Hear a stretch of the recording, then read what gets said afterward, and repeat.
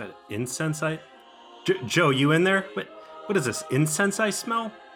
Hey man, yeah. Listen, I'm just I'm getting started on a new project here. I've decided to start a cult. What? Yeah. I think that I've really found something worthy of my devotion, and I've decided to start a cult. You doing like a tax scam, like a L. Ron Hubbard thing? No. This is a legitimate belief in higher power, my friend. I really feel it in my bones. I do. So I can't help but notice that life-size cutout of Jonathan Frakes and six pictures of Jonathan Frakes. What is going on here, man? Yeah, so have you watched Parturition yet? Yeah. I mean, I think that's evidence enough, right? Jonathan Frakes took an episode featuring Neelix and Tom Paris fighting over a space elf with a space lizard Muppet baby and managed to turn that into 44 minutes of watchable television. That is divine power. That is evidence of a god, and that god is Jonathan Frakes, Peter. I don't know if this is a good idea, Joe. These cults are kind of touchy. It was an episode with a giant space lizard alien and a Muppet lizard baby. Yeah. Look. I'm trying to come up with holes to punch in this plan of yours, but he made it watchable, Peter. He made it watchable for 44 minutes. He got good acting out of Garrett Wang. That's the power of a god. I can't argue with you.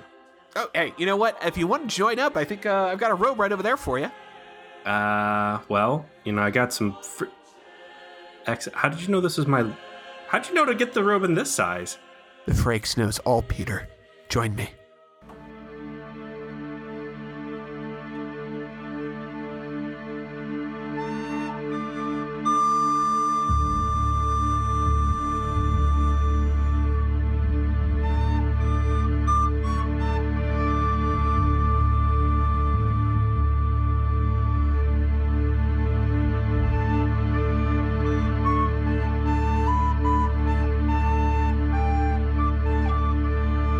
Hello, everybody. Welcome to V'ger Please, a hateful voyage for the Delta Quadrant. My name is Joseph. I'm Peter. Do you like the use of the in-track drop-in, Peter? This is a garage sale of an episode, isn't it? We're doing all sorts of stuff here. I'm recording in the back of a pickup truck, and I'm wearing denim overalls, and I've got a piece of straw hanging out of my mouth. We're just hillbilly podcasters now. I'm trying to find new ways to use the tools at our disposal, Peter. I'm doing my best. We'll see what works and what doesn't. It's part of the experimentation, my friend. What's new over there, man? Well, I was going into this one feeling the deepest dread. And I'd like to talk a little bit about my process in watching this episode. Because I think it's illustrative of where we stand as we try and endure season 2 of Voyager. After last week's journey into the darkness of the human soul that was Twisted, I was not hopeful on this episode. And it just so happened that I had the coincidence of going up to Millersburg, Ohio in Holmes County, which you may know since you're also a lifetime Ohio resident, is the middle of Amish country, and visiting my wife's best friend, Jess, who's a huge fan of ours, one of our primary promoters and otherwise big pusher of our content. So shout out to Jess. And so we endeavored to watch the episode with her. Stevie, myself, and Jess, we all watched it together. This is how you reward our fans, as you subject them to Voyager? I show up at their house and make them watch it, Peter. That's what I do. I invite myself in, put it on, sit them down and say, now you have to take a look with me. Look into this. And an ominous first sign, it was the single episode of Voyager that Jess had never watched. It was on her Netflix, on Netflix you can see like where you've left off on different episodes or what you've watched. Yeah. This was the single episode of Voyager she had never seen. And it's just like, she attributed to like, it's just that image that you put up on the Facebook page. Like she saw that, and on some deep level, she's ever since like, this can't be good. It's a powerful image, man. Even having seen the episode, like I still can't shake. It puts a zap on you. It does. And so we watched it together, and we were all kinds of ready to talk the maddest shit possible to try and endure what we thought for sure was going to be garbage from beginning to end. Okay, so we're just starting this out. I really do love how it's the only episode you haven't watched. Yeah, like, so to clarify, watch to the end, blank, watch to the end. Look at Paris's face in the little icon. Even he's kind of like, There's two people who wanted to skip work today. Let's peel the curtain back here for a second. We did a skit on this one, and when you asked me at first when we queued this up, what did I think of the episode? I said the exact same thing that the skit was about. Was I think that I can't give an honest opinion of this because I knew that Jonathan Frakes had directed it, and I can't tell if what I saw stood up on its own merit or if it's just a bias that Commander Riker was in the director's chair on this one for me. I deeply respect that impulse because I had a similar feeling. So we watched it, and at first we were riffing hard on it, and then it sort of captured our attention enough that we stopped talking and we're just watching it. And we came away saying, "Oh, that was pretty good. I liked that." And on the drive home, it dawned on me that maybe it was really just the tyranny of low expectations combined with my love of the Frakes that maybe influenced my thoughts. So I actually made a point of watching it a second time. You're sadist. You're a masochist. I'm dedicated to my craft, Peter. I give everything for this podcast, Peter. I give you everything. And you're not going to be a young man forever, Joe.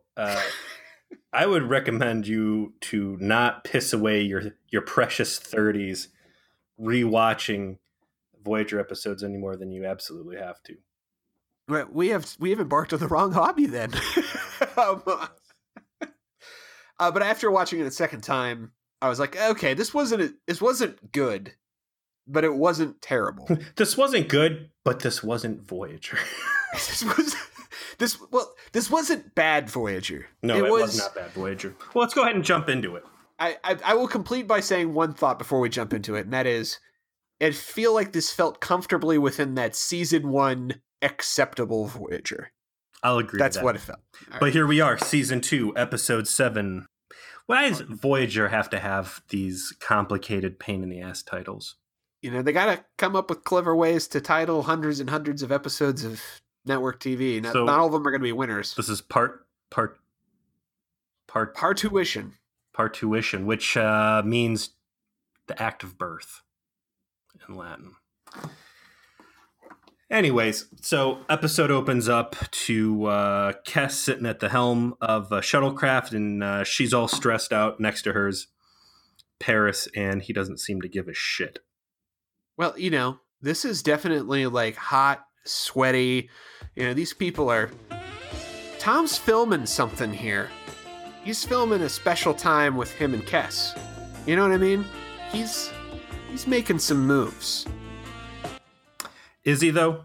Because, the plot of this episode will turn into that while he does develop feelings for Kes, that he's actively trying to avoid them, and this is kind of a situation that happens to him, not one that he goes out of his way to create. Yeah, that's what he tells Harry Kim. What's really going on here, though, is we're in a holodeck simulation, and for whatever reason, the one credible medic on the ship that is not a hologram and her half-ass understudy, which was Paris, who was supposed to be the original non-hologram medic, they're just further cross-pollinating their skills. So they will both be shuttlecraft pilots, and they will both be medics, and Voyager will continue to put all of its eggs in one basket. You've got hundreds of people, not hundreds. How many people? 100 and some? 100. God, I had this written down. I would say 120 to 140, somewhere in that range. You got plenty of people, man. Spread these essential skills out. Quit double dipping people, multiple hats on them. Especially because the shuttles, as we have established and will further establish in this episode, are fucking death traps. So this is a legit, terribly dangerous profession to be embarking on. Mm-hmm. The big takeaway from this scene is, the shuttle rocks. Kes ends up in Paris's lap. The line of the show, I think, comes out pretty early here, and that's clogging someone's plasma injectors is a dirty trick. I wrote that down too. That's like space sailor language for like, yeah, you gave me syphilis and now my urethral. Well, that's why I've got the porno vibe where he's like, dirty tricks are my job as your instructor. Like they're getting this real intimate vibe in here. And I know Tom claims that it wasn't intended, but he seems to be enjoying his sweaty close encounter with a 2-year-old. A lot. Yeah, a lot. He's enjoying it a lot. Well, they wrap up. They head out of the holodeck, with a lot of camaraderie. And of course, there's fucking Neelix lurking behind the archway of the holodeck, peering on like a stalker. This episode, and we've talked about Neelix's abusive relationship at length at this point. This episode exists solely for 2 reasons. One is to give Paris some screen time because producers thought that he didn't get enough in season 1. And 2 is to finally lay this goddamn Neelix, Paris, Kes love triangle horseshit to an end. So I'm not happy to see more of the green-eyed Neelix return, but knowing that it's going to be the last one gave me hope. I liked the clever camera shot that they used for the reveal that he was kind of lurking near the entrance of the holodeck, because it pans over as Kes and Tom leave and then pans back and it shows that he was standing off to the other side. I'm not a cinematography professional, and I've only really started paying attention to shot presentation and stuff like that since we started doing this podcast. But I will say that there is a very standard way that Star Trek is presented to viewers, very static, fixed shots of traditional angles of scenes. Frakes, from what I've seen so far, consistently breaks away from that Star Trek tradition for production, and I would say always does very interesting camera work. So great call out on that. I absolutely agree with your assessment, and on both ends.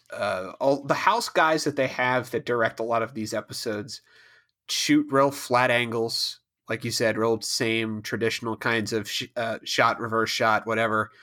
And Frakes always stands out when he's doing something because he does like inventive camera work, which it's a shame no one else has really learned from his example. I'm not saying that the traditional Star Trek shots are bad, though. I recognize them for what they are, and I think that they work well for this season. It keeps the attention on the actors, it keeps the attention on the plot, and it also usually provides a pretty good chance to check out props. They're boring, but I think they serve the purpose well. And obviously TV's advanced as a whole past the director type style that we've seen from TNG era stuff. But for what it is, I appreciate it. And it's funny because when you watch the Orville, right, they use all of that stuff. And I think that's kind of what endears Orville to me, again, is that non-tangible Trekness in its DNA. And, the fact that they've got a lot of those guys producing and directing on that show is why. Sure. So it makes sense. We get a quick scene with Janeway and Chakotay talking about how they're running out of food. They're at 30% of food reserves, and Chakotay has found a planet that potentially should have life based on the chemical readings coming from it, but it's a little out of their way, and on top of it, it's got some weird shit going on in the atmosphere that they can't actually confirm it has plant life. I got a real good laugh out of this scene because by out of the way, he means 24 hours, like one whole day. Like that is even a drop in the bucket of the amount of fucking around that Voyager has done up to this point, going off course and straying from the mission of getting home. I appreciate the episode, like calling attention to that, they're cognizant of this stuff, but everything we've seen in the 8 months of Voyager's voyage home at this point, who gives a shit? For them to make it seem like one day is a big deal is a good laugh. But, and again, I don't know if this is part of Jonathan Frakes' impact on the episode. I don't know if it's because Michael Piller, who's one of the producers, did a rewrite on this episode. But they're really starting to touch on certain elements, which we have, again, spoken on at length. replicator rations versus food stocks, the criticalness of limited supplies, that kind of stuff.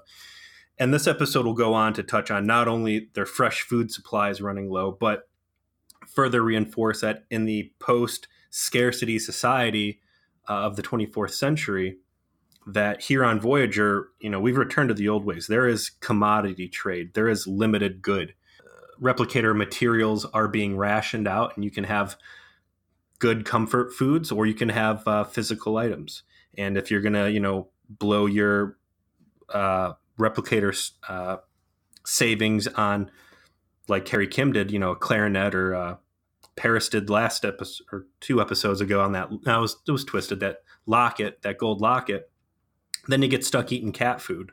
It's I love that you just brought that up, because of course we're going next into the Harry Kim Tom Paris scene in Harry's quarters. Something I wish I had looked up. Does Garrett Wang actually play the clarinet? I have in my notes, he can't act for shit. Is that what locked in his role as Harry Kim? They were just like the unnamed ops person. All we've got on paper about them is that they remember coming out of the womb and that they can play the clarinet. So I don't care who it is, guy or girl, white dude, black guy, Asian, whatever, just needs to have clarinet skills. And if you can play the clarinet and fit into this jumpsuit, you got the job. I don't know if he can, but they certainly, the way they shot in close him playing it, it certainly looked like he can. I think he can. And I have to wonder if this is the spirit of Riker bleeding through in this Frakes episode. Oh yeah, getting that sweet saxophone music right in there. And speaking of Garrett Wang's inability... sax. Okay. Oh, that's right. I'm sorry. You're right. I associate sexiness with Riker. You're going to call me out on not knowing that Paris was the head of United Federation of Planets. I'm going to point out that you don't know what instrument Riker plays, and you're over there founding this fucking cult. You're a sham, sir. Okay, hold on. All right, let's play this game, bruh. What is the song that Troy asks Will Riker to play in the episode where he finds his transporter double that he is terrible at playing and tries to avoid playing? What is it? Because I know it. That would be... He's doing his concert. That would be Slam by Onyx. It's Nightbird, motherfucker. Look at what I know about Will Riker. Because I'm the head of his cult. Mm-hmm. You have carefully prepared facts that you're pulling out at your own discretion, but when encountering questions in the wild, you're failing. I'm not going to let you slide on this. You know what I will let slide, though? Yeah, all of non sequitur, because Garrett Wang, apparently a part of Jonathan Frakes' magical divine ability is to get him to act. Not him to act, but him to act with Paris in a role of friendship and camaraderie that should have been the backbone of non sequitur, and they didn't get anywhere near it. And in this 2-minute stint, I think they do a great job of fleshing out the friendship we've got going on here. They fucking do. It's amazing how much better their interaction is, and how much more I can be like, yeah, these guys are bros, or there's a broness that's developing here. And like Garrett Wang in particular, who was so fucking bad in his Spotlight episode where he got to be the Mary Sue all-action hero, in the 2 minutes that he has in this scene is good. Something that he's broing down. He's throwing some advice down there for Tom. He's putting out some harsh judgments. He's being trolly with his clarinet. I mean, it made me like him. Yeah, I agree completely. What did kind of stick out weird though was that Kim calls Tom Paris just Paris, which seems weirdly locker room setting for.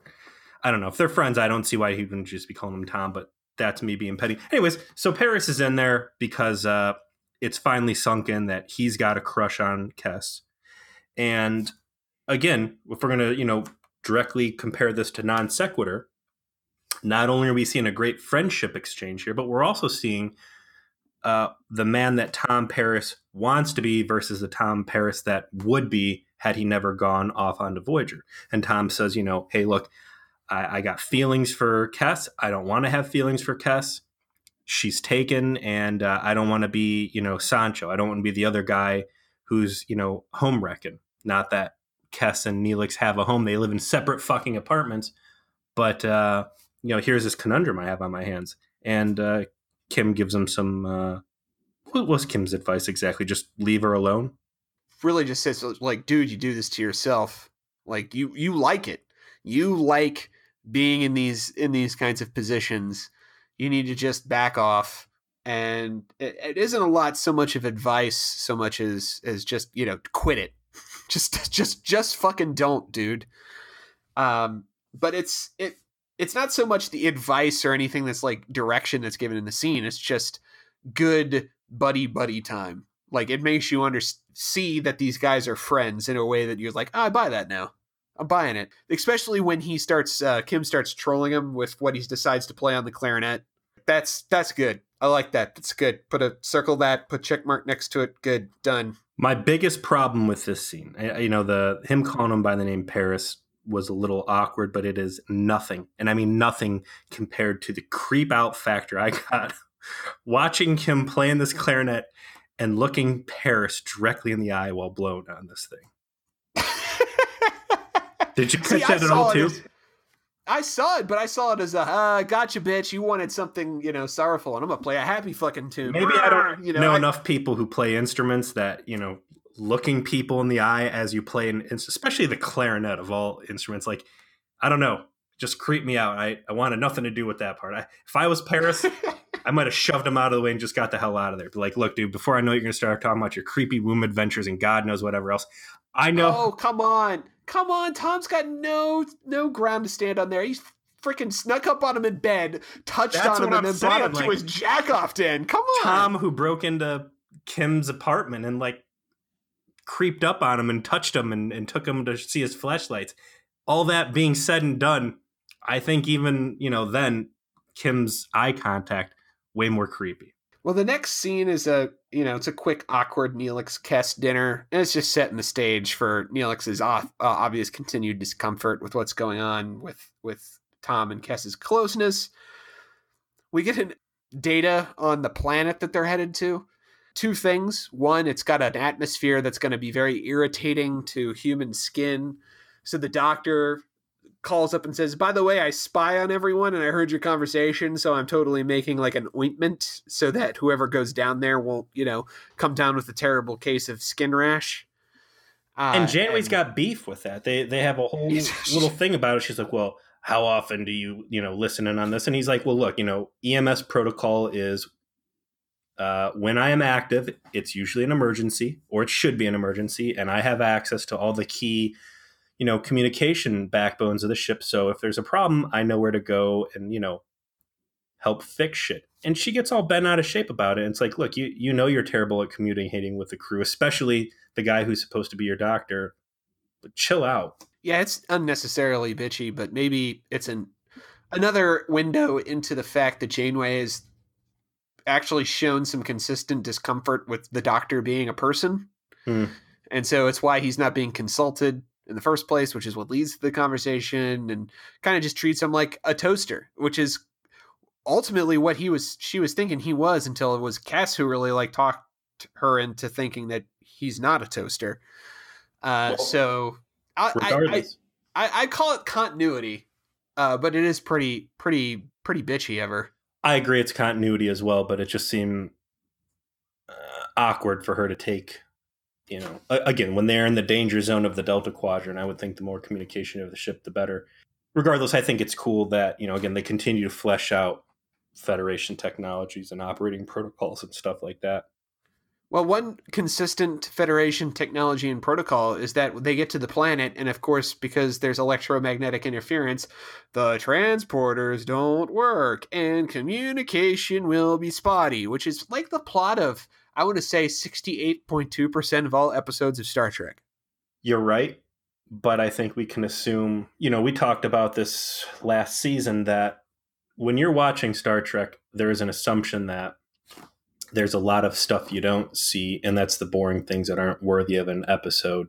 And that, if we're to look in the life of these people on a starship, that it's going to be the time things aren't running smoothly that shouldn't. No. I get that, but all I'm saying is a little bit more creativity on the part of the writers of explaining why the magic MacGuffin technology isn't going to help them this time would be appreciated now and then. I guess that's a little much to ask. Here's what I want. Instead of it always being our amazing, if the Federation is to be defined by one quality, well, several qualities, enlightenment, all that other stuff, but, superior technology. Instead of your superior technology never being able to cut it, you've got this starship that was not equipped to go out and do what it's doing currently, and that's, long-range deep space exploration, didn't have the right surplus and supplies. Instead of it always being, hey, our ship running at peak can't tackle this stuff, we're still having sensor issues, there's not enough materials to go around, we've been attacked several times, like Voyager's limping along, we're having problems, and normally we'd be able to bang this shit out, but unfortunately, shit's on the fritz. Yeah, I completely agree. That would be a more compelling way to approach it than for plot device reasons, our normal things don't work. Totally 100% agree. That would be an in-character, in-universe, for this show specific explanation that would have worked better. But we got what we got. And speaking of what we get, and I'm going to call it probably the best food fight related scene in all of Berman Trek history. Prior to this scene, we had never had a food fight where you had wet food hitting a uniform, because these uniforms, I'm sure, cost an arm and a leg to clean.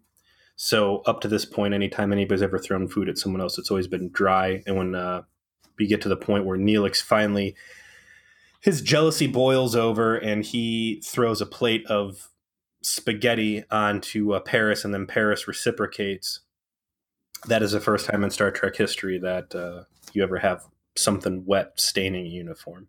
And then they start trading blows, and they get into a grapple and roll across a table in front of a bunch of extras, and are just really hammering away at each other. Neelix says, "I'm gonna kill you!" Which escalates it pretty quickly there. Yeah, Tom's cracking wise, your hair pasta would have done it the trick anyway. But Neelix escalates to space cat murder. It's a real cat fight, man. They're pulling hair and scratching, and it's a little cat ball. It should have been two girls fighting on the floor. So what happens here is Kim and Paris show up. This is where we get the screen grab. The terrible, awkward smile, because they go in, they see Kes sitting at a table alone. Kim's just don't even sit by her, don't even acknowledge her presence. You need to check out of this situation. And then Kim gets called off to the bridge. So it's Paris sitting at a table alone, Kes sitting at a table alone. Kes walks out without even talking, and then Neelix comes over. You guys think you can get one over on me, and that's when he shoves the plate of spaghetti on him. Both of those two then get called to Janeway's ready room, and they both snap out of this fight, and they're like, oh shit, mommy's gonna find out we've been bad. We're both covered in fucking spaghetti here, which I would think that the Federation Advanced Technologies would have built Scotchgard, some sort of 3M anti-stain product into the uniforms, but they did not. So they both end up in front of Janeway covered in spaghetti. And it was this scene specifically that made me go back and reevaluate, why are Kes and Neelix not in Starfleet uniforms? By all means, if you want to explore that thought, because I have a lot that I want to say about the Janeway scene, but that's a worthy topic. I can't explain that really. Again, you picked up all these fucking Maquis terrorists, specific Federation criminals. And sure, some of them used to be Federation cutouts. Torres, Chakotay, I'm sure there's a couple other ones knocking around in there. You've got Tom Paris, who was court-martialed. All these guys are plopped back in uniforms. But, in officer positions, too. Not just in uniform, but legit line officers, too. And they'll go through, and we'll discuss in this episode, Neelix says several times, I might not like you, Paris, but if you make an order, I will obey it. Neelix is a functioning member of the crew. Neelix is beholden to the Starfleet power structure. Why does he keep getting in these ugly discount African king costumes instead of and the same for Kes? I don't know. It makes no sense to me, aside from they wanted some visual, variety. Of course. It's the same reason, how Marina Sirtis, I'm sure was different for... There were two very other compelling reasons why Marina Sirtis was not wearing a Starfleet uniform that I think we both are thinking reasons. Of. And it's the same Fantastic reasons. Same reason why 7 and 9 doesn't end up in a jumpsuit later on. Too. Yeah. So absolutely. Out of character, it makes great sense. In character, it's stupid. But anyways, so yeah, you got Janeway. You got these two guys standing in front of her. She had called them both into the ready room because and since they can't use the transporters and they don't want to just, bring the entire ship down into the atmosphere, which, spoiler alert, they fucking do anyways, she decides she wants to put two guys in a shuttle for what is now the third shuttlecraft episode for the second season and what will become our fifth shuttlecraft accident episode in total, because I'm keeping count. So I want to say for this, I love this scene. This is my favorite scene in the whole episode. Because they do, once again, we get a Frakes shot.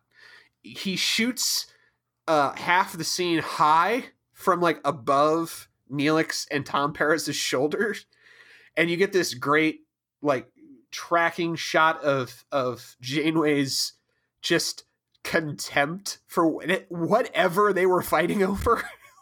She has this perfect disappointed mom / angry supervisor look, sipping on her coffee.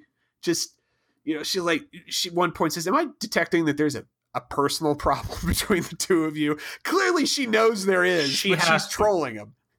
Yeah. She sees him when they come in and like asks why they're covered in spaghetti, and Tom kind of says it's going to be too much to talk about.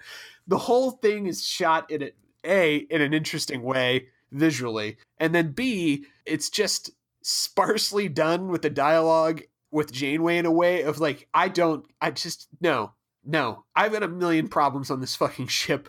I don't know why you two have fucking spaghetti on each other, but you're going to get this fucking job done and you're going to figure it out. Now go, get the fuck out of here. All right, so she's briefing these guys. It is impossible for her not to know that there is some relationship jealousy drama going on, because you got Neelix directly going to Chakotay with this shit. Like, he has talked to everybody on this ship about his jealousy issues so far.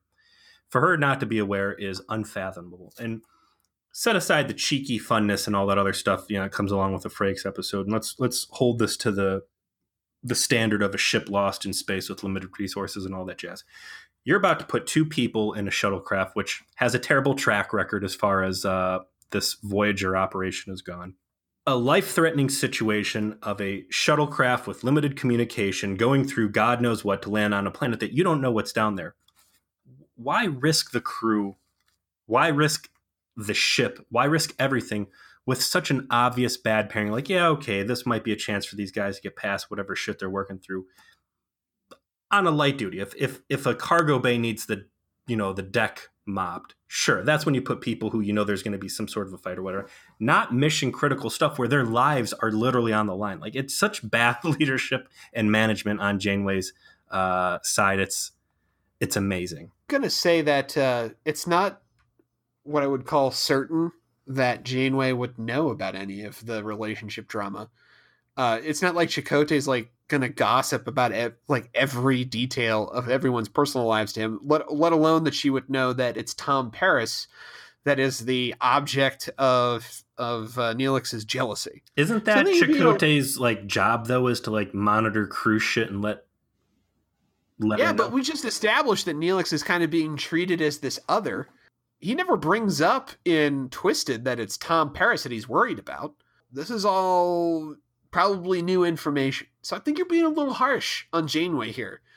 There's no reason for her to know before this point that those two got beef, or that Neelix even has jealousy problems with anybody. Bullshit, man. They were there together in the Kess's hologram birthday party. Like, everybody has seen the obvious jealousy on whatever. Anyways, so she tells them, you guys are going down to the surface and to pull their heads out of their asses and fix this stuff. So the next scene is a bad luck committee composed of Neelix and Paris in a death trap shuttle. You're skipping an awesome scene, Peter, where Cass finds out that Neelix and Paris fought over her. Mm-hmm. And so she rampages into the doctor's office, obviously pissed off about it. And then we find out that even in the Delta Quadrant, even in the 24th century, when a woman says she's fine, she is not fine.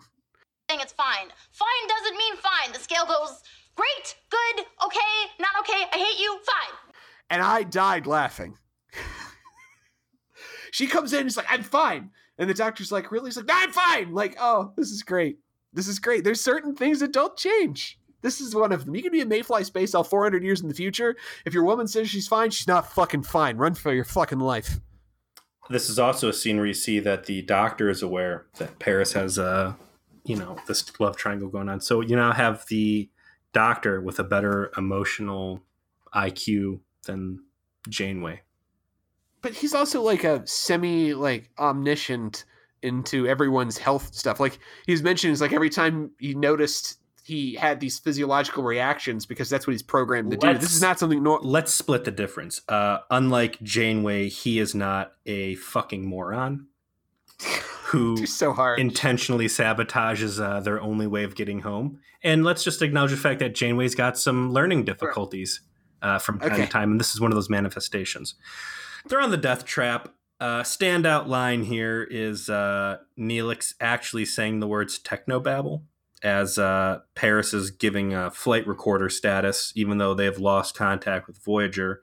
There's some ongoing hostilities. They make the agreement, we're going to leave our beef on the ship, and then, lo and behold, what could possibly happen to a Voyager shuttlecraft that has been cut off from communication with Voyager? You got dun dun dun ready to go? Oh, you know it. Hit it, Joe. The shuttle crashes. I know. And, they have that sort of, what's going to happen, but they start trying to, like, build the danger up a little bit. Like, we've got problems. We've got this, like, the fucking flux capacitor is loose, and all of a sudden, we got to look out. Oh, no, we're going to crash. It's going to be terrible. It's that false sense of danger, is never real. I fucking hate that. Like, the lack of creativity is not from this episode, though. It's just Star Trek in general. How many times have we seen that? I mean, I would say at this point, the shuttlecraft crashing is just the Cardassian hallway of Voyager moving the plot along. It is a connective tissue between two scenes that gets you from point A to point B, and point B repeatedly needs to be people stranded on the surface in peril. And you know what? That's fine. Whatever. Let's make a prediction. How many shuttlecraft accidents are we going to suffer in total for Voyager? Or are we going to go over 7 seasons? Yeah. How many do you think we're going to see total? From given that we've already seen 5. 5, you say? 3 in this season. 3 in the season. 5 total shuttlecraft accidents. 3 in this season. How many more shuttlecraft accidents between now and the end of season 7 will we see? My guess is going to be 20 total, so at least 15 more. I was going to go with 20 as well. Okay, so you're going to say we're going to set the mark at 20. Let me write this down. 20 prediction. I will say that there will be less. That's how I'm going to calibrate this. But I don't think it'll be. I think it'll be a little shy of 20 in total. Okay, I think those are fair guesses. Because, you think about the frequency that they're going to be doing it at. Oh, God, that could be too little, though. Because they're going to bring out the Delta Flyer, and that's going to become a big set piece, isn't it? Yeah, that's true. And that's going to probably limit how many you're going to lose in the later seasons. Are we saying that these have to be full-on destroyed shuttle accidents, or merely, hey, the thing's fucked up and it can't get back on the ground without serious work? I'm going to say just like what we're saying, like danger zone, danger room situations. So you want to go disasters. Yeah, like the shuttle is a dangerous thing. It doesn't... I think we can use our judgment to decide what qualifies. Obviously, any situation where the shuttle is destroyed or seriously damaged is what we're talking about. Yeah. I would say catastrophic shuttle accidents, not, little... Not necessarily total destruction, but at least something close or very nearly so. I will go a little under 20, but 20 was going to be my original thought on that as well. Yeah, I think I'm feeling good about that, yeah. This is a good crash landing, though. As far as these shuttlecraft, you don't obviously get to see the thing, skipping along the surface because that's special effects money. But whereas normally we just catch people laying on the floor rubbing their head like, this shuttlecraft is fucked. Like, nose is in the ground. They took the window, the front, windshield basically, and they filled dirt up on the side, so it looks like this thing's like dug into the ground like a shovel at an awkward angle. And Paris and Neelix, and I want to point out there was this conversation specifically where Neelix says, you can shove your opinions up your ass, but I will listen to your orders, and you are the mission commander, and I am following orders, which is all put his ass in a uniform, whatever. So they start scratching at themselves like a couple of Chappelle Show quality crackheads. Because he's like scratching at his jaw and on the back of his head and like their elbows. It's like, Joe Rogan, I smoke rock. Hey, you got it? You got any of those Quality Voyager episodes? Yeah. Paris is like, look, man, we got to find food. And then Neelix is like, well, you Starfleet types, you're too good for so much of your food. And he's like, well, yeah, your food's terrible. And he's like, Paris, I'm going to tell you something. This will not be the first time that I've had a horse penis in my mouth. Yeah, I guess that kind of makes sense. Yeah, that works in that. Neelix doesn't turn his nose up. Neelix eats like a crackhead. That works. That's canon in my head now. Well, I mean, they get a lot of good dialogue throughout the rest of their time on the planet here of Tom throwing a little bit of dirt on Neelix, and Neelix being like, yeah, guess what? I used to live in filth. I used to live in garbage. That was my life. You want to fight about it? He's like Irish all of a sudden. He's like, yeah, let's do that. Let's go, bro. Let's do it. I'll scratch your eyes out. So taking a step back here, as sick as I am of Neelix and Paris and their love triangle, there is, I think, some pretty good actor chemistry between these two guys, and the dialogue moves fluidly. It moves well. I would say it's very plausible, and that I buy into this antagonism, this mutual antagonism. It's certainly Neelix leading the charge on this thing, with Tom playing a little bit more defensively. But for the next couple scenes, it's going to be these two guys exclusively, and it works well. They make the decision that the shuttlecraft is taking on atmosphere, that they're going to start being, and this is like where the worst science of the episode comes out of here. There's a little leak, and instead of just sealing the leak on the shuttlecraft so it quits letting this poisonous atmosphere in, they're going to leave for whatever reason and arguably make it harder for Voyager to find them when they get down. They beeline it through Planet Hell. It's, our classic Star Trek cave series that we always use for these types of shots. And they end up at a cave network where they go into the cave where there should be itchy air. They turn around. They shoot the cave entrance with phasers for some fucking reason. Boulders fall. I've looked at rocks that have dropped before. It is not an airtight seal by any stretch of the imagination, yet the reason for shooting the door shut is to seal off the bad air. Yeah, let's trap ourselves in a place that, by definition, would have to only contain the thing that is bothering us. Yeah, it's totally a baffling non-explanation as to why this would work. And then they get some sweet glow rocks, shoot those up. I love glow rocks. Anytime they shoot a phaser, they shoot a rock with a phaser and like superheat it for heat. I always eat that shit up with a spoon. Let me pose something to you here, all right? Because I'm thinking about this. What a terrible fucking situation this is. You've got Neelix, who has been openly hostile towards Paris for a long time now, right? Right. Who is really becoming a pain in the ass. You've got Paris, who Neelix believe is all about his girl, and the only thing between Paris and his girl is Neelix, right? Right. They go down on a planet where nobody knows what's going on. The ship crashes that Paris was flying, and Paris makes the call, let's get away from the Federation technology. Let's make it harder to find us. Let's go off on this uncalled for exploration for a mission that should have been aborted into a remote cave where I'm now going to seal you in. And even though, Paris has shown no ill intent or anger or really anything.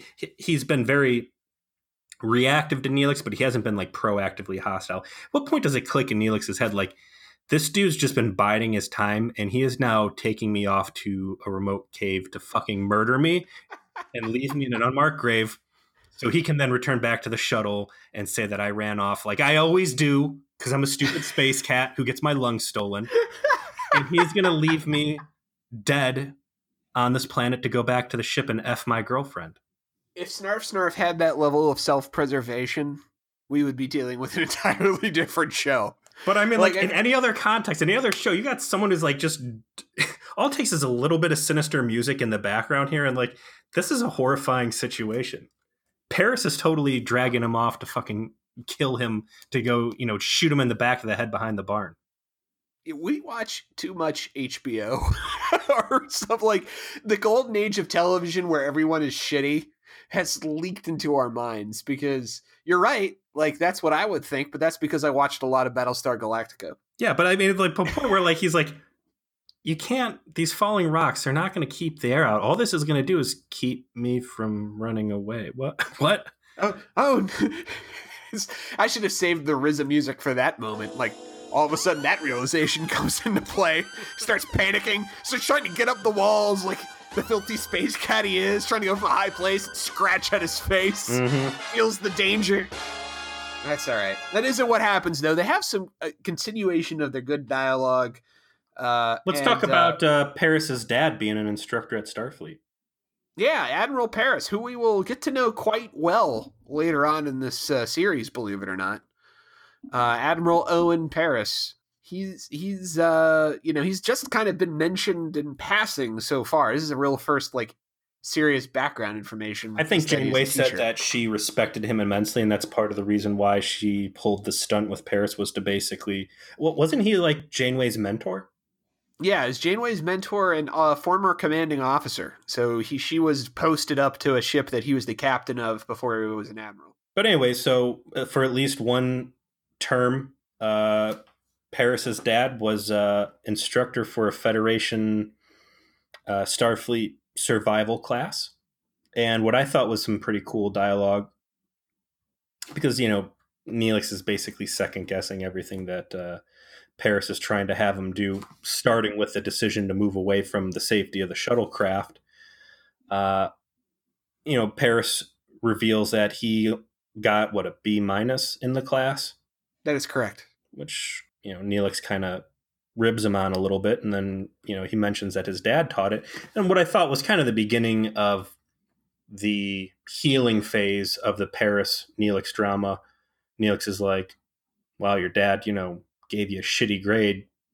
That kind of sucks. And I think things start falling into place a little bit, that maybe Paris isn't the despicable piece of shit that Neelix just wants to frame him as, and that, there might be someone with their own issues they're working through.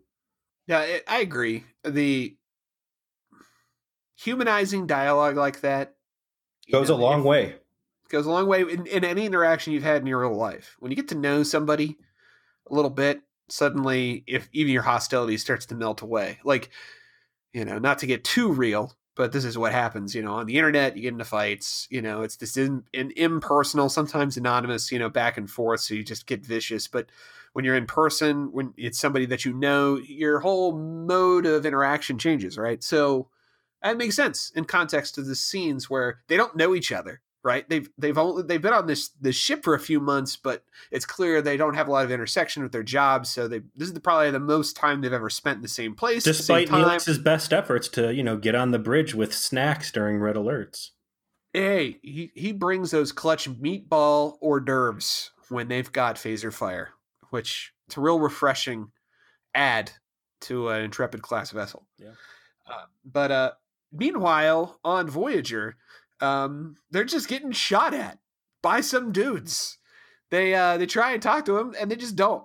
And they take up a sort of like a defensive posture, and it essentially is obviously trying to prevent them from doing anything with the planet. But they don't talk to him, and you don't see him actually until the very, very end, which I thought was a clever subversion of the trope. Like, we've talked about some of the other Star Trek tropes that are like stupid or boring or predictable that we've experienced so far in this episode. This was actually a trope breaker. We don't see the alien. They don't explain their motives. They just show up and start shooting, and they're just kind of left to interpret what's going on and what they should do next. And for everyone who gives a shit out there, Tuvok says that their weapons are about on par with what Voyager's rocking there. So they kind of formulate a plan knowing that it would be an equal fight and that they can't just shove past these guys. Not that the limp-wristed crew would ever dream of, just forcing their way through a situation that wasn't a subspace hole to phallically jam the ship through. But Tuvok does come up with like an idea to fight them, and I don't know if you noticed, but Chakotay totally like big dogs him in that conversation, like interrupts him to like say what his like grand idea was going to be right in front of him. It's a little bit of that Chakotay not liking Tuvok canon that was like the only part of Twisted that we liked. It's funny because we went through, I was listening to some of our back episodes, and I caught Harry Kim Can't Lose, and we said that that Chakotay was going to be the worst part of Twisted. That was our prediction. Mm-hmm. And in fact, I would say that Chakotay was hands down the best part of that fucking episode. Like, if they keep the sass angle going on Chakotay and ramp up his cattiness, the eye rolls and little stunts like this, I think we could really turn this character around. It gives him personality. Yeah. Like, that's what was missing in the first season. Less Indian bullshit, more high school drama. Bullshit. Yeah. A mean girl. Yes. On the surface, we finally arrive at really what the episode was teased to be, but I was still unprepared for. They detect a life form in the cave. They find the life form. Where Neelix should have been shitting his pants that Paris dragged him there to kill them. Right. They should now both be shitting their pants as they come up on, for all intents and purposes, the egg scene from Alien. So, seeing as this is Star Trek and not, any other science fiction genre, instead of a facehugger or weird alien impregnation fly or some other like Cronenberg-esque body horror shit, what we have that hatches from the egg. Hatches like Jurassic Park style. Like them hunched over like, oh, come on, little guy, push. Nice John Hammond. John Hammond, thank you. I like those good. I'm big on Jurassic Park. We're actually going to go see the new movie Monday. I'm terrified that is going to be. I heard it's dog shit, my friend. Good luck. I've heard it too, but hey, you can't help what you love, man. I get it. Look what we're doing. So they got their faces right up in this fucking egg because what could go wrong. And what comes out is this adorable yet 100% out of place Muppet of a baby reptile alien. It straight up looks like, did you ever see the show Dinosaurs? Yes. Not the mama. That's what I got in my fucking notes. Yes. Not the mama, not the mama, not the mama, not the mama, not the mama. Not alien the mama. eggs, not the mama. It's like if you took the baby from Dinosaurs and made it a little bit more Jurassic Park raptory. It looked like the mom from Dinosaurs. Yeah, I immediately thought of the baby. I didn't think of the mom, but yeah, look, not the mama. It's exactly not the mama. Yeah, God damn, you have skills relating to 90s pop culture vocal inflection that I didn't know you had, Peter. Yeah. This has been a shocking hour for me. I've learned so much. I talk to myself a lot in the car, and sometimes I forget my wife's in there when I'm just making noises or whatever. And she's like, what would you do if someone ever recorded this? And I'm like, probably kill that person and burn that tape so don't get any ideas. That makes me worried about my safety. Anyway, so it's difficult to describe when this thing comes out of the egg, because this straight up looks like a sketch from The Muppet Show. Is where this belongs now. This is like you're walking along through a parking lot and everything's going okay. I mean, it's not great because you're just a dude walking through a parking lot. How excited can that be? And you're wearing flip-flops. No, you're not wearing flip-flops. You're wearing tennis shoes, and you're not paying attention, and you kick one of those concrete yellow bricks that, like, you know, tell the cars where they should stop. You know what I'm talking about, in front of parking spaces. You kick this thing and you stumble, and you don't know. You're like, did I just hurt my foot? Does this suck? Should I be pissed off? Because I'm standing there watching this thing. I'm like, are you shitting me? This fucking dinosaur from not the mama just popped out of an egg in Star Trek in a fucking Tom Paris Neelix buddy cop episode. And I honestly didn't know how to feel about it. I'm like, my logical part of me should say, this is fucking terrible. Get my cat's claws out and rip this thing to fucking shreds, because now I'm watching Muppet Babies. I'm literally watching Muppet Babies. But then, like, the emotional side of me is like, this isn't terrible. So I'm like, I'm in this weird shell shock, and I'm watching the rest of the episode from this point forward. I'm like, I do not know if I hate this. And it was the first time it's really, I've been muddled. I've been stunned in a Voyager episode. I completely share your belief. Like, it's such an unbelievably weird prop. Even though it's well made, it's a good puppet, but it just doesn't belong in Star Trek. It's the weirdest, out of place thing I can recall seeing outside of some of the just bizarre shit they did in early TNG. It's completely out of place, man. It's like Paris just opened up a backpack and pulled a strap-on dildo out and belted it onto his forehead. And just proceeded forward like nothing's going on. I'm just watching. I'm like, am I? But like you said, like it still, the episode doesn't like fall off the rails.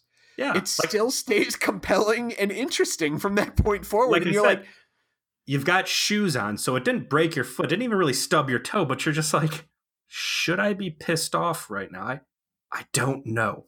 And you just keep watching, and to its credit, like you said, it's a great puppet. I think I read it took like something like 8 or 9 puppeteers to animate this thing. Bravo, good looking, and they do a great job animating it. It just, and it's weird to say that it feels out of place in a show where rubber-faced aliens are common. It's this reverse uncanny valley where it's like what should be a shitty rubber puppet is instead something very intricate. So it's like it's too good for the shit thing it should be. Yeah, like it should have been a guy with like just their hand in a sock moving up and down. Again, so we just talked about like Jurassic Park. When Jurassic World came out, they had these toys. They were like hand puppets, these foam core hand puppets for like Tyrannosaurus and a raptor. And you just put your hand in there and your thumb moves the jaw up and down. They're really simple, but they are terrifying. I'll post a picture of this thing. Like, and because I'm a piece of shit and I got my daughter, right? Oh, no. I can't help but, you know, part of me wants to, I'm not going to use the word torment. We've introduced her to it. Like, and you just get a blanket and wrap it up. And this thing just looks like a baby, like the way that Neelix moves it around. And it's convincing. That is what they should have had, was just a little hand puppet in there. And instead they got this Terminator quality mega puppet. So, and the therapist bills that your child is going to have. So, I'll tell you what, when I get it in, I'll put this raptor puppet in a Starfleet uniform. I'll show you. It's pretty sweet. Hell yes. So they get out the jump to conclusion, Matt, instantly. This thing cracks out. It does not latch itself around anybody's face and then start choking with the tail. It does not flare, ornate organic ribbons at its gills and like start spitting acid in people's face. It's just this little baby chilling out. They roll out the biological conjecture, jump to conclusion, Matt, and come to the establishment that, or the conclusion that they cannot abandon this thing that was abandoned in a cave because the mother might not accept it back and blah, blah, blah. And basically they saddle themselves with the responsibility of keeping after this thing until a parent comes looking for it. It is definitely a little bit of jump to conclusions-y, but at the same time, they try and talk through some of the logic, and Neelix is like laying down facts of the animal kingdom, basically, to say, our scent could be on it, all this other stuff. The end result being that both Tom and Snarf begin to bond more over taking care of this thing. You know, they get it warm. They start to understand that it's going to need food, and that's when the big revelation as to what the purpose of the planet is. That is to say that it's this shit in the atmosphere that's making them scratch. That is essentially food for this baby alien, and they resolve that they need to get it outside and feed it so that it won't die. In the meantime, Voyager itself is essentially in a run and gun with this alien vessel to get close enough to beam them out, because they're going to have like a few minutes to be able to do it before, Snarf and Tom are condemned to die of terrible rashes because they can't get to them. In my head, I'm looking over the scene again. The fact that both Paris and Neelix seem to be closeted biologists who have an inordinate amount of reptilian knowledge at them. I just had the scene play out where, like, because they're kind of one-upping each other. Like, well, here's my argument, here's some anecdotal evidence, and going back and forth, and just get to the point where, like, what other goofy skills can they drag into this conversation, try and win thing. And I think this would have been a great opportunity for Paris to throw in some completely non-applicable ancient Earth automobile knowledge. His knowledge of some 67 Chevys or something. Yeah. Hit him with some truck facts. The shuttlecraft was a stupid idea, and they should have just done every other situation. If it's worth sending a shuttlecraft in, just take the goddamn ship. Save yourself the fucking hassle. Get the ship in there. Tuvok's plan about goading the aliens into firing because it's going to fuck up their back shield so we can tag them and take out their weapon systems works. They swoop in, start scanning. At this point, Neelix and Paris have gotten out of the death cave. Yeah, they got out, and they have the baby, and ultimately they brainstorm a solution to saving it by essentially gathering up the atmosphere into a hypospray and spraying it into its mouth so that it feeds, and it works. And the little puppet, begins to move again, and all 8 of the people they employed for this episode earn their deserved paychecks. Its eyes flutter back awake. It looks at Paris and Neelix, yells "not the mama," and bashes one of them over there with a frying pan. Classic 90s. And you get a good rap scene between Neelix and Paris where they kind of talk out their situation, very real talky. They drop it and say, Neelix says, "You got a rep. People think you're this." And Tom's like, "Listen, I used to be that guy. I'm not going to be that guy anymore. Nothing ever happened with Kes. Nothing ever will happen with Kes. But you were right to be concerned. I think she's hot, and I totally would be trying to bang her if you weren't here. But I respect you, and that's that. Ain't nothing ever going to happen." The interesting part to this scene is it begins with Neelix saying, "I apologize. This has all been on me, and I've been the dick here."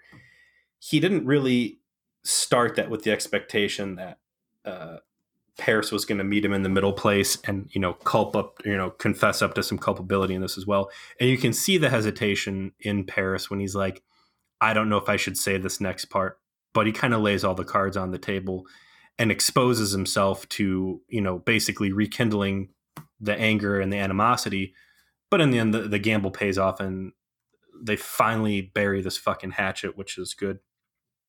About that time, they start picking up readings that there's a life form coming, and they, assess it to be whatever this thing's species is. And what I thought was the, really impressive move. You said, breaking the trope, not seeing the alien before the end big reveal. This alien mask they bring out, it's a legit looking alien. Like, as good as this puppet is done up, like this lizard man who comes around the corner, I wouldn't say it's as scary as like Predator, but it is an ugly motherfucker. I was very impressed by how monstrous this thing looked. We're used to some pretty humanoid, acceptable looking aliens on this show. Mm-hmm. It is not often that you get a bipedal intelligent race that looks super fucked up. Yeah. And it's got that the alien face where it's got like the fangs within the mandibles. Fangs, and it's nasty. And you only get to see it for maybe 15 seconds. before, last minute. Well, actually, Voyager establishes communication, and Neelix begs Janeway to leave him there because, again, we got to see if the baby's going to be accepted and whatever. But yeah, they use this mask very sparingly, and I'm going to go ahead and assume that we never see this alien race again. So basically, this mask was created for a one-time use of all of 15 seconds, and it's impactful. I mean, it's a pretty potent looking mask. It works out well, and I like it. It was the right amount of use of it. I liked that it was sparse. I like that you just got one shot and you're like, ugh, these guys are fucked up. And then, it obviously cares for its young, and they're like, all right, time for us to go. Like, get us the fuck out of here. I don't want to fucking talk to this thing. This thing is nasty. There's certain first contacts that are not worth it. This is one of them. Let's go. I did want to say, too, when Paris is having his hatchet-bearing session, he does specifically mention that second chances are rare and that he wanted to make the most out of this. Okay, it's like they saw non sequitur and they're like, let's redo this whole thing. Like, all the takeaway points out of non sequitur are in this episode and 500% better than it with what appears to be minimal effort. So yeah, it's you're absolutely right about that. This had all the emotional beats that I think that episode wanted to have. It had it with some of the same actors and pulled it off nicely. And I everything about Tom Paris in this episode, I really dug. Like, you get to know where he's coming from and what the score is with him, and you get to know him more than just kind of a sex fiend. Mm-hmm. That there's a man there, and he's very cognizant of the fact that he's got a rep, but he's embracing this second chance at life. And I'll tell you what else. I found that alien Muppet Baby to be more convincing and realistic than Harry Kim's acquisition of that property in the Mission District. If you put both those things on the table and you said, tell me which one of these is bullshit. Harry Kim living in the Mission. Yeah, absolutely. That dinosaur is a real thing that is out there living right now, and it is 20-some years old. So yeah, fancy use of mass for the one shot. Something of note. So the shuttlecraft, they just leave behind, man. There's no mention of that fucking thing. Yeah, I mean, Voyager gets pretty notorious for the fact of, like, how many fucking shuttlecraft do they have? More to the point, though, again, as we discussed, the shuttlecraft is the most concentration of Federation technology out there. Warp drive, weapon systems, replicators, transporters. If the Federation's got it and you want it, it is present on that shuttlecraft. And they just leave these things out there for God knows who to scavenge and reverse engineer the tech or whatever. And, with all the attention on Kmart Klingons fusing themselves into bulkheads, it's a pretty big loose thread to leave hanging out there. I agree. That's the kind of detail they always manage to not address. Yeah. So I kind of assumed they wouldn't, to be honest. I didn't even have it as a thought in my mind. I mean, you're right. You're completely right. But at the same time, I'm comfortable with those details being missed. I'm just used to it by now. I'm numb to it, I guess is the way I should say. Par for the course. But overall, the fact that this episode was like a C+ to a B-, pretty impressive. Was damned impressive based on the fact that it was using the bottom scraps of the available plot threads on the show. Like, of all the things that they gave Frakes to do, they gave him the shittiest possible shit to work with. And he said, here, let me show you my mostly acceptable 44 minutes of television. I don't get it, man. Like, they're handing out the TNG alumni directors, LeVar Burton and Frakes. Like, what was Frakes' other one? It was it's Projections. It was the A+ best episode we've seen. Yeah, now that was a great script, but LeVar had what, 37s? No, LeVar had the ex post facto. He had the noir story that just did not work. I don't know. I mean, like, I'd be pissed if I was these guys. Like, come on, man. I'm here. We're Star Trek family. You guys are just giving you a fucking, like, what did Frakes say when he walked in and be like, okay, here's a script. And he's like, love triangle, a fucking Muppet Baby. Did he just, like, look up? Dude, was he sitting at the table with whoever's trying to pitch him on taking this thing and just fucking Chakotay lunge punch him Dobie style before, like, fuck Goalie you. punch. I know you're trying to get me to renege on this contract so you can bust me with a breach of contract and not pay me. Fuck you. I'm not doing it. I'll take the job, and I'm going to make this shit sandwich. I'm going to make it good just to spite you guys. I'm going to show you that your worst, I can turn into some of the best. I will say that it goes to show the power of direction, because we've seen all three of the actors that are featured on this episode be completely shitty in different times, and Frakes made all three of them shine without help, without like guest actors, just between them all. It shows how much a director can bring to the show, and improve the play of everyone around them. So good job. I'm sad to say there's only one more Frakes episode left for us to enjoy. He had 3 episodes in season 2, all of which started with the letter P. Fun fact. Mm-hmm. And then that's it. He flies off into the sexy sunset that only first officer gods can go. Like I said, maybe they're pissed off he was making the episodes too good, and they just, even after trying to set him up for failure, and they couldn't, they're like, all right, he wins, get him out of here. So what do we got next, Peter? What's next? Next, season 2, episode 8, Persistence of Vision. And our screen card on this is Janeway cupping her hands over her mouth like she just watched someone back over a kitten in the driveway. The Voyager crew enters a new region of space and begins to see hallucinations. The captain sees her holonovel characters come to life. Oh, no. So here's what I'm reading is Space Madness meets Janeway's stepmother fantasy.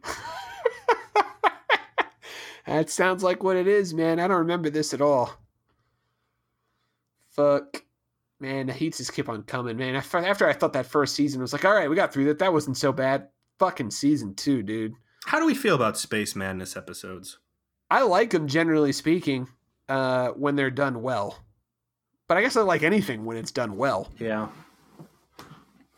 I think in general, I don't like Space Madness episodes. I think they have the potential to be very lazy, cost-saving episodes because the plot now becomes the crew reacting to shit on sets that they've already, established. And I don't know. I got bad feelings about this one.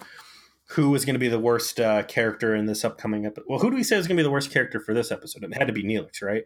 I think because we knew it was going to be Neelix and Tom, we both picked Neelix, which honestly, no, not true. I'd say there was nobody that was particularly bad in that episode at all. I'd say, yeah, nobody was visibly bad. I'll give you that, sure.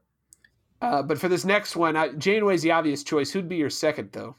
For the worst character in this episode, I'm going to say it's going to be Chakotay. I think he's going to bust out some Indian shaman, some incorrect portrayal of culture, and that there's going to be some, not him rolling his eyes, but him doing shit to make me roll my eyes. I'm going to go with the Doctor. It's going to be the worst part of the episode.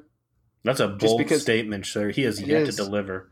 Yeah, he's yet to not deliver, but I need to go with a bold choice here. And, it's a Space Madness episode, so if a strong possibility he'll be involved. So let's see. Maybe this will be the one where he lets us down. I'm not hoping for it. I'm seeing the rhythm of the show, and he's due for a stumble. Yeah. I'm going to flip the script on this one. I'm going to say I'm excited for this episode. We've talked about Starfleet insane coping mechanisms and expectations for people to return to duty despite the most horrific of events. I think this will be a good opportunity for us to further theorize into the misery that is life in Starfleet, that they somehow make everybody forget and convince other people to come put the uniform on and share that torture with them. All right. I like it. I like that thought. Let's go in with positive thinking. Yeah. I like that. All right. Rule of acquisition. I wasn't going to give this episode a rule of acquisition. I'm starting to run thin on these things, but having fleshed the episode out and the act of Neelix, putting his foot down, saying they're not going to leave Space Muppet Baby alone, forcing Paris into this weird My Two Dads situation, 3 men and a baby situation, and the eventual payoff that they bond over the experience and finally get rid of this goddamn Kess jealousy thread. I give you the rule of acquisition number 9. Opportunity plus instinct equals profit. I like it. Good application, sir. And on that note, we thank all of you for listening to VG Please, A Hateful Voyage to the Delta Quadrant. One last note, depending on when this goes out, we potentially apologize in advance of some awkward timing or missed week. Oh, totally on me, real life stuff in terms of my job. Very demanding, very specific time of the year, which I'm in. Peter, thanks for your flexibility. Hopefully this goes out on time. If not, I'll leave this in as a apology. And over the summer, we'll straighten out our production schedule, and I don't think we'll have any more problems. So until then, be peaceful in your journey through the Delta Quadrant. Nice positive thinking. Very good. I'm trying.